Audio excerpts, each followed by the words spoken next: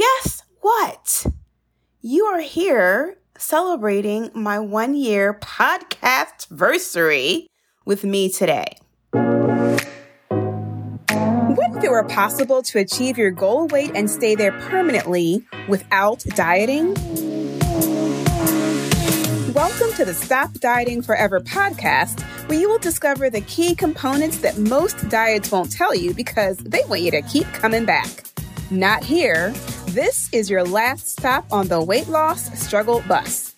I am your host, Jennifer Dent Brown, life and weight loss coach, and I am going to show you how to stop dieting forever. Let's jump into today's episode. Hey Lux Lifer, welcome to episode 53. Do not be alarmed by the unfamiliar voice. You have not lost your mind. You're right, it's not Jennifer. This is Colette McKenzie of ColetteMcKenzie.com. I am Jennifer's podcast manager, and I am here to celebrate the Stop Dieting Forever podcast 1-year anniversary. That's right. It's already an entire year, y'all. But before I introduce the episode, I wanted to say thank you. Thank you, Lux Lifer, for your support. And if you are a new listener, welcome to your last stop on the weight loss struggle bus. I would also like to express my gratitude to Jennifer for the opportunity to support her in her mission to help women stop dieting forever. Having listened to these episodes multiple times, I can honestly say that the nuggets that I have gained from these episodes have impacted every area of my life. Jennifer always says, how we do one thing is how we do everything, and she is so right. My biggest takeaway from this podcast is that by managing your mind, you can better impact your outcomes, whether it's your weight loss, finances, or even business. The tips I learned from Jennifer, I was able to apply to all areas of my life, and the results have been wonderful. So thank you, Jennifer. I appreciate you. So listen, guys, did you know that most podcasts burn out by episode 15? Yep. And here we are, 53 episodes and 1 year under our belt. So of course we're going to celebrate. To celebrate this milestone, Jennifer and I comprised a playlist with some of the most valuable highlights from the past year. This episode is broken down into 3 themes: mindset, weight loss tips, and testimonials. So if you are ready to check weight loss off of your to-do list, then grab a pen, some paper, press play, and catch all of these gems. Enjoy! I believe that I cannot lose weight no matter what I have tried, nothing works. Is that you? Are you over there raising your hand like, yep, that's exactly what I believe? Now, I want you to write this down. A belief is just a thought that you have playing over and over and over in your head. That's it. A belief is just a thought that you've been playing over and over and over in your head. Take this as your divine intervention to remind yourself this is your opportunity to stop believing that you cannot lose weight and think again. It is possible that you can lose weight. I want you to repeat that soundtrack in your head right now. Actually, don't even repeat it in your head. I want you to say it out loud. It's possible that I can lose weight. What you're doing as you're learning to undiet your brain and as you're learning to stop dieting forever, you're creating a new lifestyle. This is your journey. And it is your responsibility to make sure it is one that you love. So let's break this down a little bit. What does this look like for you and you getting started on a new weight loss journey? The thought, what if I fail, turns into what if I succeed? I'm successful in other areas of my life, so it's possible that I could actually be successful with the Stop Dieting Forever process to lose weight. The negative what if this doesn't work out, turns into what if this does work? What if I can't do it turns into, what if I can do it? Hey, I know I can do hard things. So why wouldn't this be the same? Look, some of y'all have birthed children. Y'all have gotten multiple degrees. You have done hard things before. So why wouldn't this be the same? How many times have you started a new weight loss program and you're hype, you're excited, you're like, yes, this is the one. I know, I'm positive that this is the one plan that is going to get me to my goal weight. I remember feeling that way so many times every time I started a new diet. But by week 3, following this plan, you're not that excited anymore. Like the hypeness is gone. And by week 4, if you're not seeing any results or you're not seeing the results you believe you should have in 4 weeks, then you have one foot out of the door, right? And you blame the program for not delivering the results. You blame your body for not doing what it's supposed to do. This is what happens when you are experiencing the motivation meltdown, my friend. For most of you, the act of commitment is not the problem. Right? You commit your time, you commit your energy, you commit your resources to other people. You commit to their agenda. You commit to getting your work tasks completed on time and meeting the needs of your employer. You commit to meeting the needs of your clients if you're running a business or your customers. You commit to meeting the needs of your children and your spouse. You commit to meeting the needs of all of your extracurricular activities. The problem to commit shows up when you have to commit to yourself. Most of us who struggle with knowing what to do and not doing it, we believe that the motivation to act comes from outside of us. We believe that if we do something, some act, that will motivate us to get back into this healthy habit. Like, oh, I just need to buy myself a pretty water bottle and that will motivate me to drink the water, right? Nope. There's no magical motivation fairy flying around who sprinkles motivation dust on you. I say that all the time, right? There's no one thing that you can do that is going to motivate you to drink the water, put on your running shoes, get out of bed. For you to achieve food freedom, you need to learn to experience all of your emotions without eating. I know it may not be the answer you want to hear, but if you've tried everything to lose weight and nothing has worked long term, I'm telling you, trust me here. I have your best interest at heart. This is something you need to look into for yourself. Every day you decide to eat emotionally or intentionally. I want you to remember that. So when you sit down to eat or when you put food in your mouth, you are doing so based off of an intention or you're doing so based off of an emotion. Okay? So emotional eating will keep you on the weight loss struggle bus. Intentional eating will get you to your goal. You overeat because you don't know how to think like a person who doesn't overeat. It's that simple. You have created a pattern of thinking and feeling and eating, and it's like it's on repeat, day after day after day. You're following the same pattern. And this pattern of overeating is on autoplay, and you don't know how to stop it. Part of the Stop Dieting Forever process allows people to rebuild their trust with food. But what exactly does that mean?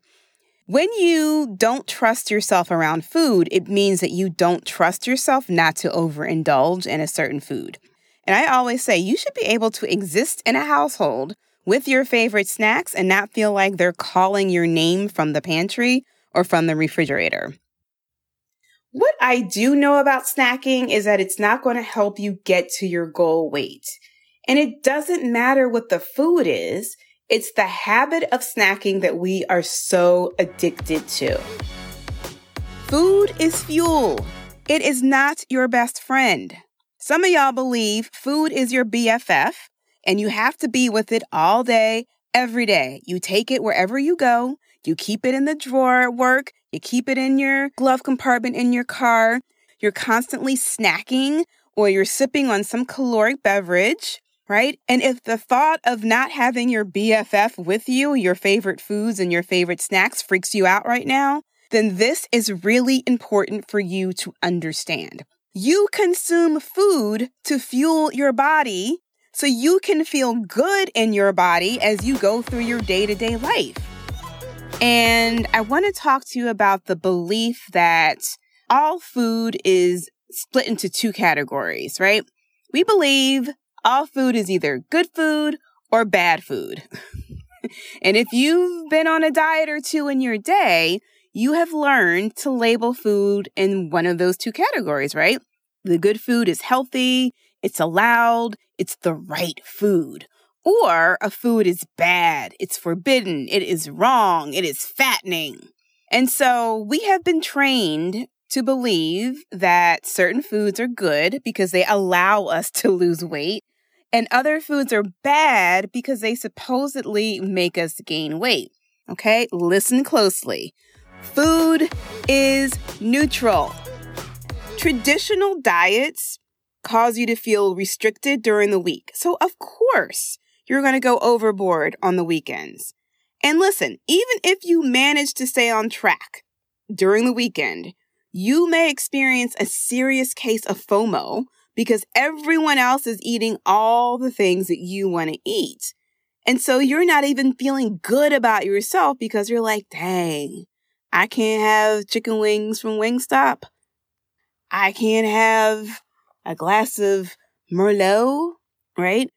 So when you follow my plan, right, the Stop Dieting Forever process, right, you will create the thoughts that will motivate you to continue to follow your plan on the weekends.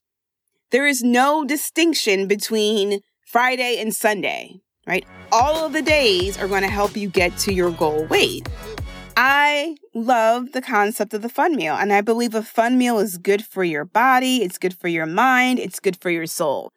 So if your dieter's brain is freaking out right now, and you cannot wrap your head around intentionally eating cake and ice cream every week because you think it will sabotage your results, let me put your dieter's brain at rest. Planning a weekly fun meal can actually help you lose weight in the long run.